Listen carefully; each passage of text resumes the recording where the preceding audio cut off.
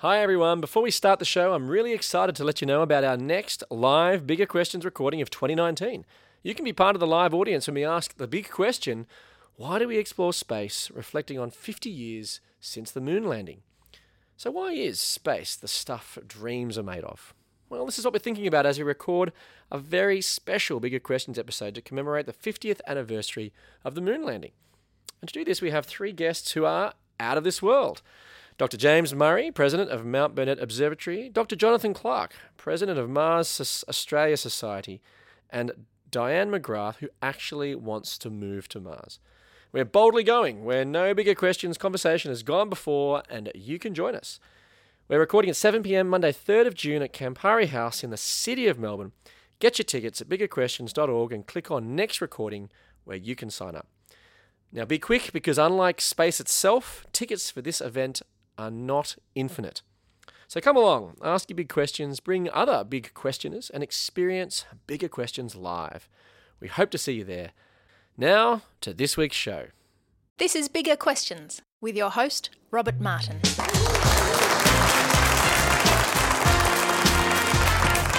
Welcome to Bigger Questions, recorded live in the city of Melbourne. Today's big question is the story of Jesus a conspiracy theory? Now, the people who met Jesus Christ in person faced the same big life questions we faced today. But when they met Jesus, things immediately started to change for them. Today we explore how the central events and meetings in Jesus' life can change our own lives forever. And today we're considering conspiracy theories and skepticism. And to help us, we have Rob Buckingham join us. Rob is the Senior Minister of Bayside Church, a contemporary multi-site church in the southern Bayside region of Melbourne. Rob is also part of Melbourne's media community, having worked with Easy Music 3MP and Light FM. Rob and his wife Christy also co-host an interactive TV chat show called The Exchange, and he joins me now. Please welcome Rob Buckingham. Rob, welcome to Bigger Questions. Thank you. Yeah. Now, you have a long history in media and radio, and this show is broadcast on the radio. So, yes. How are we going so far? I think you're doing very well. Oh, thank you. Thank you. Yeah, that's nice. Now, you began your first radio show in high school. Can you tell us what happened with that? Yeah, it wasn't actually a radio program, but I was always a bit of a radio nut. Yep. I was one of those fortunate teenagers who knew what they wanted to do from the age of about 13. Mm-hmm. And so I always wanted to be a radio announcer. So I used to sit at home and with my little cassette player, that kind of dates me right there, and record things off the radio and put my own radio program together. And then I talked to the school principal one day and I said, how about I play music over the PA at lunchtime? And so he said, yeah, why don't you do that? So I bought my record player into school and played all the 70s hits, so you can imagine what I played. ABBA and a whole lot more. Wow. Play that. How was it funky received? music. How did your classmates respond? They loved it. They Yeah? thought it was really, really good. So I'd play a song and then talk over the microphone, and that was my humble beginnings. Yeah. You didn't have ratings competitions or anything? Not just at to all, you no, weren't getting no. a sense No, it was only one PA and I had it. So. 100%. Everyone had to listen. All right. Now, as part of Bigger Questions, we like to ask a couple of smaller questions. We do try to have a bit of fun on the show. Today, we're exploring skepticism, and so I thought I'd test you on conspiracy theories. Skepticism towards generally accepted explanations of events in preference to some alternative covert theory. So, are you a fan of conspiracy theories at all? Not at all. Okay, right. Well, we'll see how you go today. Okay. Okay, there's two questions, both multiple choice. First question. According to the Telegraph newspaper in the UK, which is history's greatest conspiracy theory? Was it A, that NASA faked the moon landings? Was it B, that a flying saucer crashed at Roswell in 1947? Or was it C, a series of conspiracies around the September 11 terrorist attacks? Or was it D, that Beatle Paul McCartney died in a car accident in 1966 and was replaced by a lookalike and sound-alike? Well, I actually used to love D because I had all the Beatles albums, and my friends and I would sit up playing them all backwards and hearing all the clues and everything, which are hidden in the Double White album. That's one of the key clues to understanding his apparent death. Was it? It says that Paul is dead, Paul is dead. Yeah. You play them backwards because that's how you write music. Oh, it's all there. That's I'm right. a dead man. Yeah. I'm a dead man. But So you're going to go with D, eh? No, I'm not. No. Good. I would actually, recommend not. When I was at school, I used to love multiple choice because I always loved D because it said all of the above. Yeah. But in this case, I'll go for A. You go for A. Well, it's actually C. Oh. According to the Telegraph, that the correct answer is C, that there's all sorts of conspiracy theories surrounding September 11, including that the bombs, not the planes, made the Twin Towers collapse. Insider traders knew about the attacks before they happened, and air defence was told to stand down. So there's lots of conspiracy theories out there, and that apparently was up there. That was still, it wasn't a bad answer. It was in the top 5. So you did okay. But anyway, even though it's not the most popular, but it relates to that, is the conspiracy theory around the NASA faking the moon landings. The second question's around that. So the second question is, about NASA faking the moon landings, what did astronaut Buzz Aldrin say on the 46th anniversary of the so-called moon landings in response to the accusations that they were faked? Did he say, A, the Russians would have exposed it by now if we didn't land? B, if you don't think Apollo landed on the moon, you should get a new brain? Or was it C, myth busted? Or was it D, yes, they were faked and I've lived a lie for the rest of my life? I'll go for D. He was being sarcastic. He wasn't being sarcastic, okay. actually, so that was actually made up. So just so that you don't fail, maybe you want to choose one of the earlier ones. Okay, then I'll go for A. And you were correct, it is A, yes. B was spoken by physicist Professor Brian Cox, C by Mythbusters team, and I said D was just made up. And I'm pretty sure that Buzz Aldrin would know what he did. Exactly right. So, Rob, congratulations. In our conspiracy theories quiz, you passed 1 out of 2. Congratulations. Big hand for Rob. Thank you very much. I'm sure you can sleep well tonight. Totally. Know that you've passed our quiz. Now, so what do you make of conspiracy theories?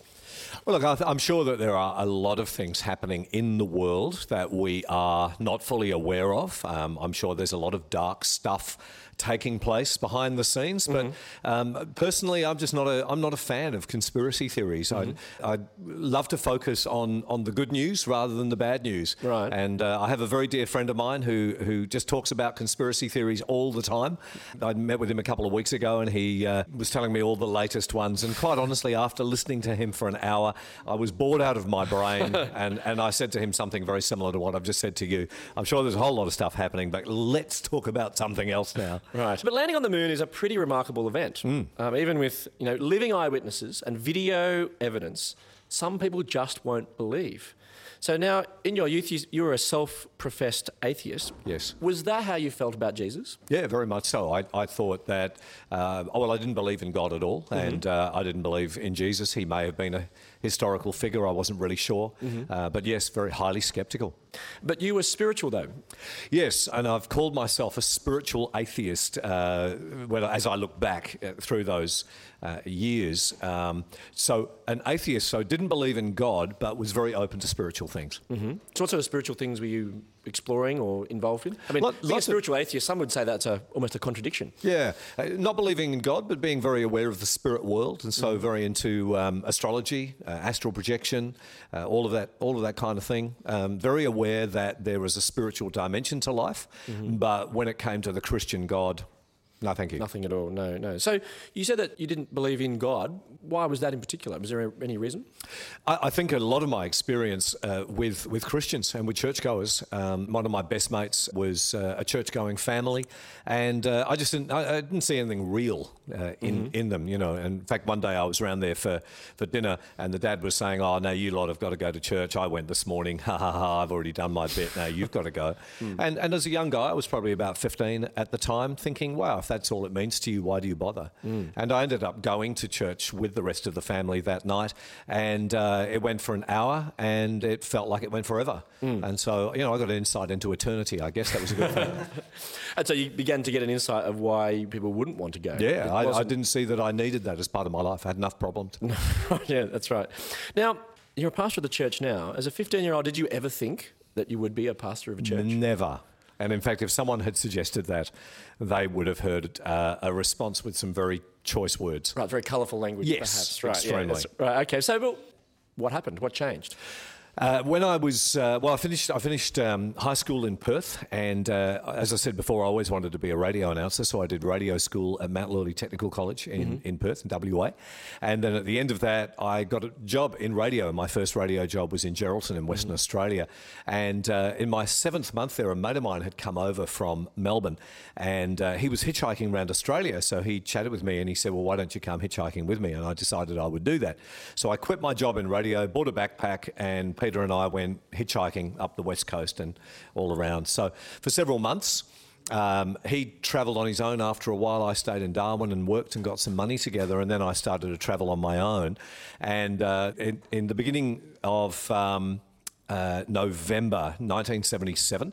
I was picked up by a truckie in northern New South Wales, and as soon as I got into his truck, he told me that he was a born-again Christian, and you can imagine how that went down with me.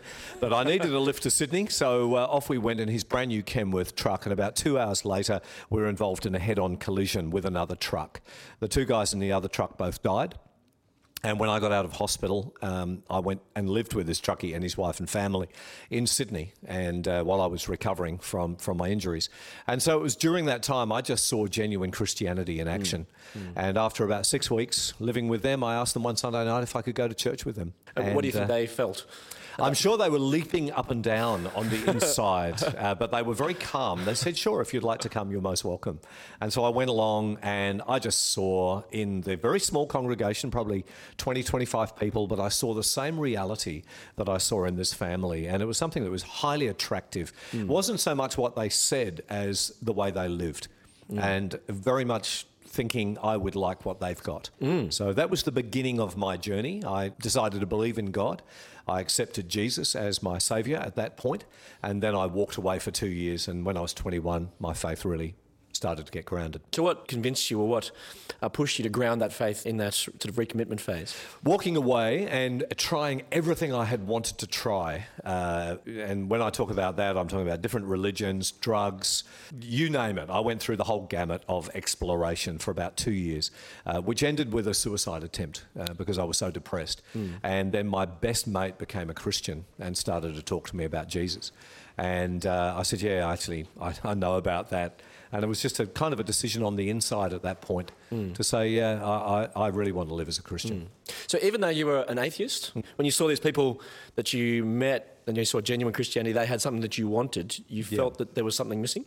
For me, I think it was connecting the dots, believing in a spiritual aspect to life, never seeing that in the Christian church. In fact, if I made a list of the things that I was looking for to find fulfillment, or looking at to find fulfillment, I wouldn't have even put Christianity or Jesus on that list. But when I met these people, that changed my mind. So what was it then about Jesus that convinced you to change your mind?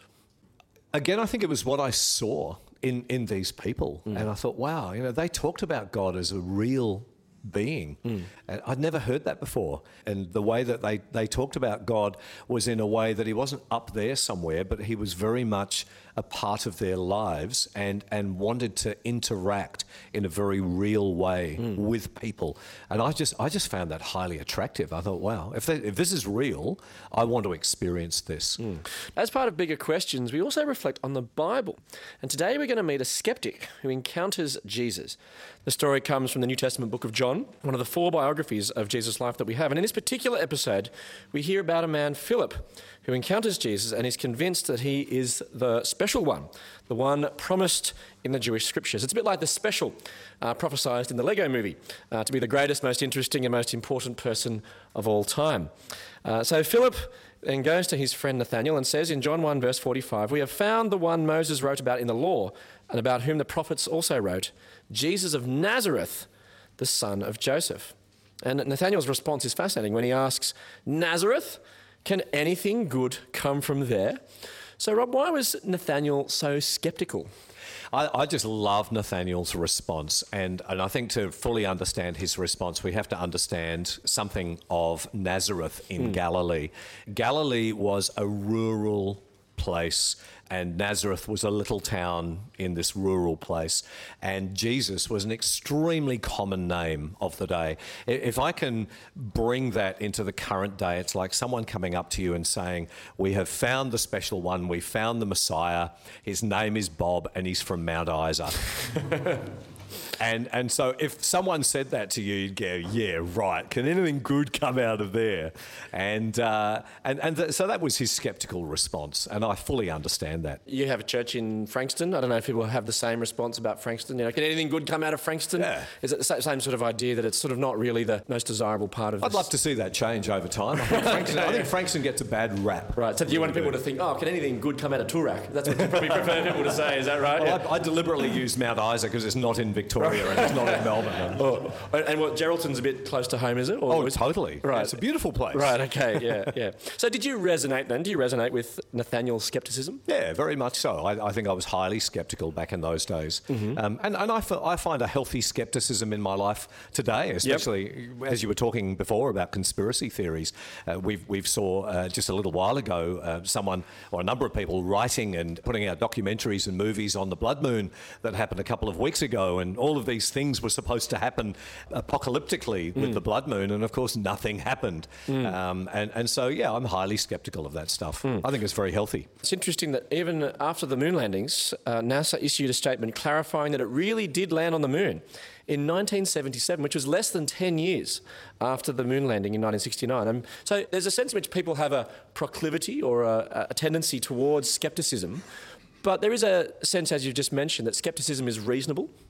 It can be. I think if scepticism is unreasonable when it's presented with the facts and says, I won't believe. I think that's where it jumps from scepticism or a healthy doubt into deliberate unbelief, which I think is dangerous ground.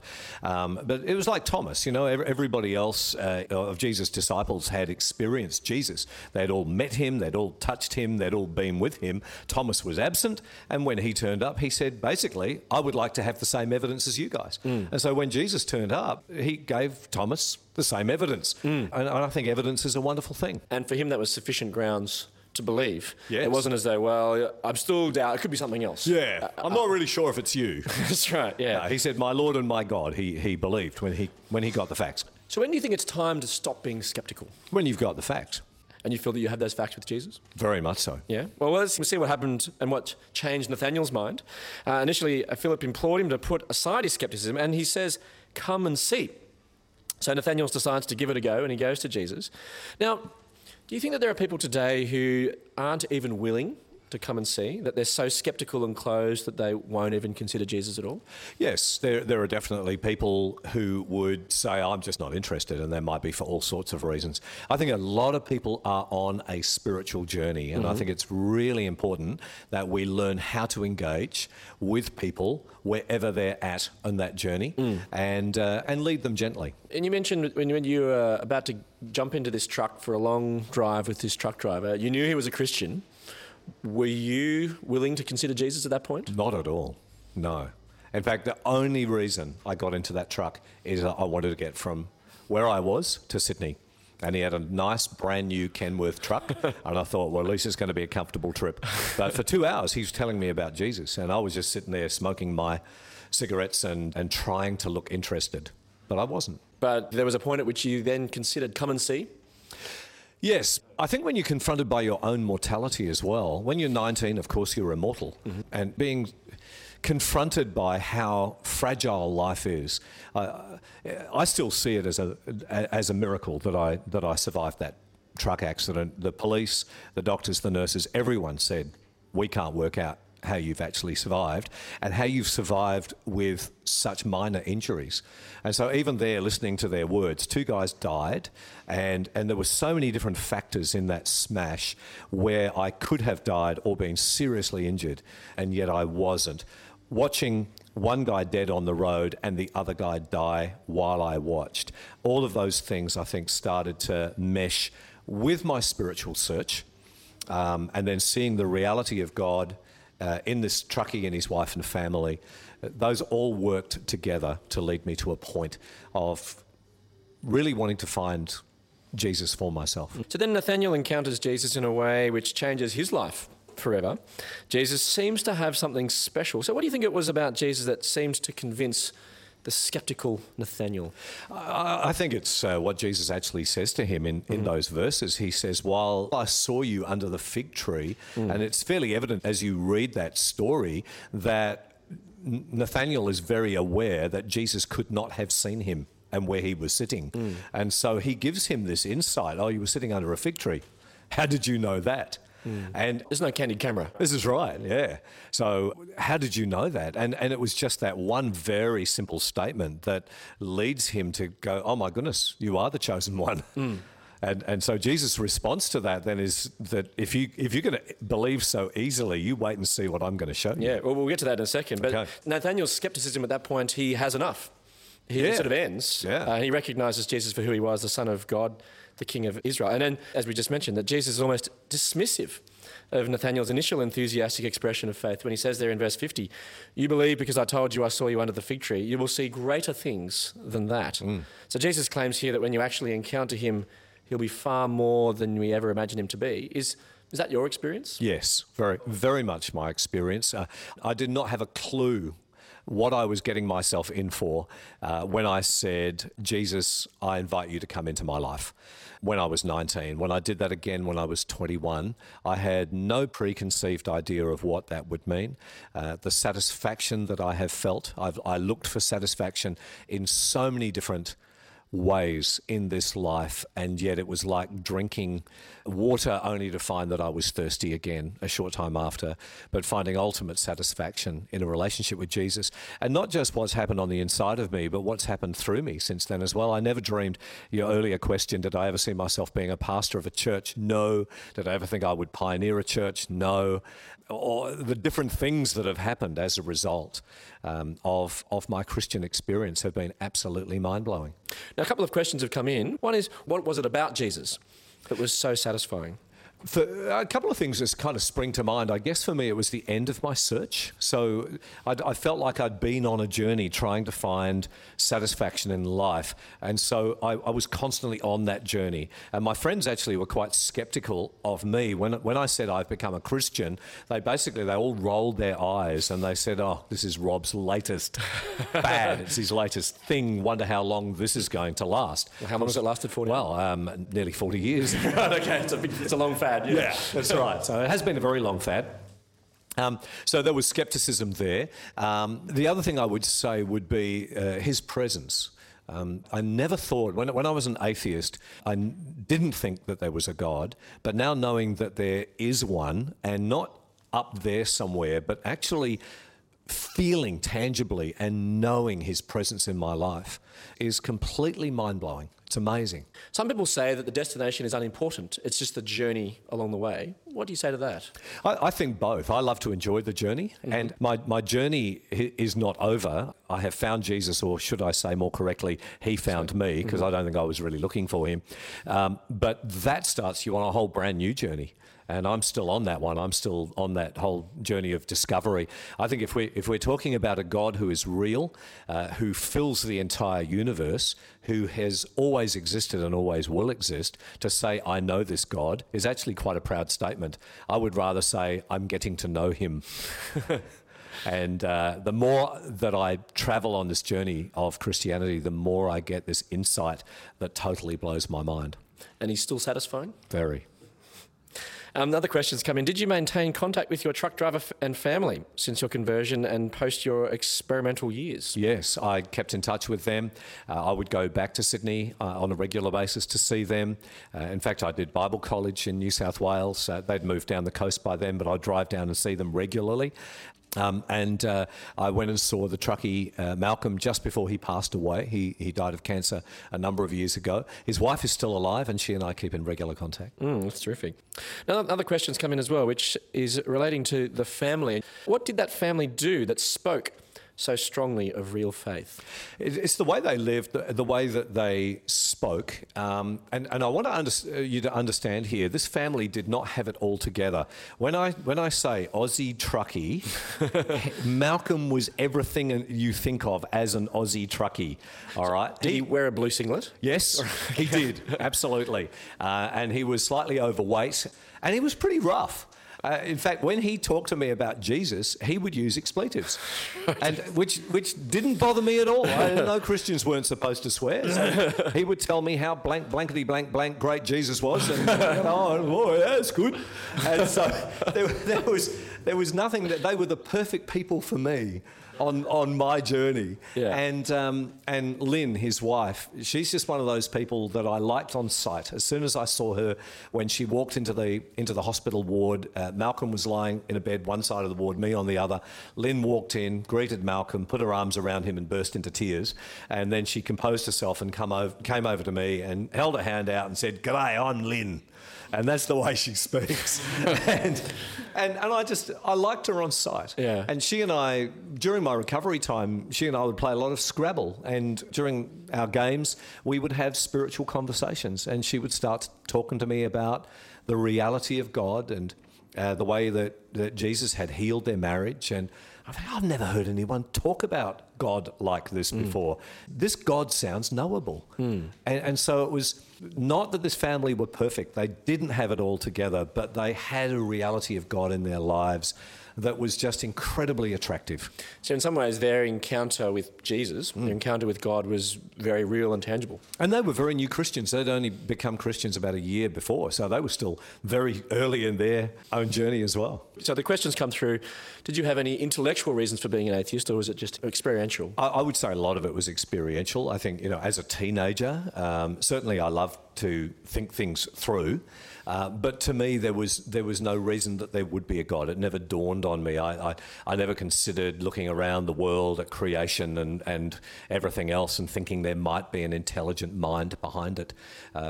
My life was very much lived through my teenage years, looking for personal satisfaction, what felt good to me, hanging out with my friends, trying to do good at school, and spending time with my family. So outside of that, I wasn't a great reader back in those days, and so I wasn't reading anything that would give me intellectual input as to whether there was a God or not. So do you think that the story of Jesus, though, could just be another conspiracy theory? No. Why is that? For me personally, I'm convinced. I understand other people being sceptical, as I was. But for me personally, right now, I am not sceptical when it comes to Jesus. I believe he is a real person. I believe he is God in human form. I believe he came to this planet and walked and lived amongst people. And I believe he's coming back. So there is no skepticism in my heart when it comes to Jesus. So in some ways, there's two elements to allay your skepticism. One is the experience that Jesus is real as an experience and as a spiritual experience, but also there's good historical reasons that Jesus came to the world, and we can follow and trust him. Yes, and there are extra biblical proofs of Jesus' existence as well. You can read. In fact, I wrote a blog. It's on our church website that goes beyond looking at Jesus as a historical figure and what non-biblical sources had to say about him. So, Rob, encountering a skeptic, how does an encounter with Jesus provide an answer to life's big questions? I think, as I said earlier, when we meet someone, we need to work out where they're at on their journey. I think sometimes, and I was certainly put off by Christians that were Bible bashers and not understanding where I was at as a skeptical atheist, and launching at me with both barrels only just made me turn away. And so I think we need to learn how to listen, how to be interested in the opinions of other people without being dismissive, to ask good questions, and to take people on a journey and not to befriend them purely to get them to believe in God as we do. I think we need to learn to befriend people because they are people. Should we at least just once come and see Jesus and then make up our minds? I would say definitely yes, and you will not be disappointed. Well, let me leave you with the Bible's answer to the big question: is the story of Jesus a conspiracy theory? From John 1:46. Nazareth, can anything good come from there? Nathanael asked. Come and see, said Philip. I look forward to you joining us next time for bigger questions. Please thank our guest today, Rob Buckingham. Thank you so much.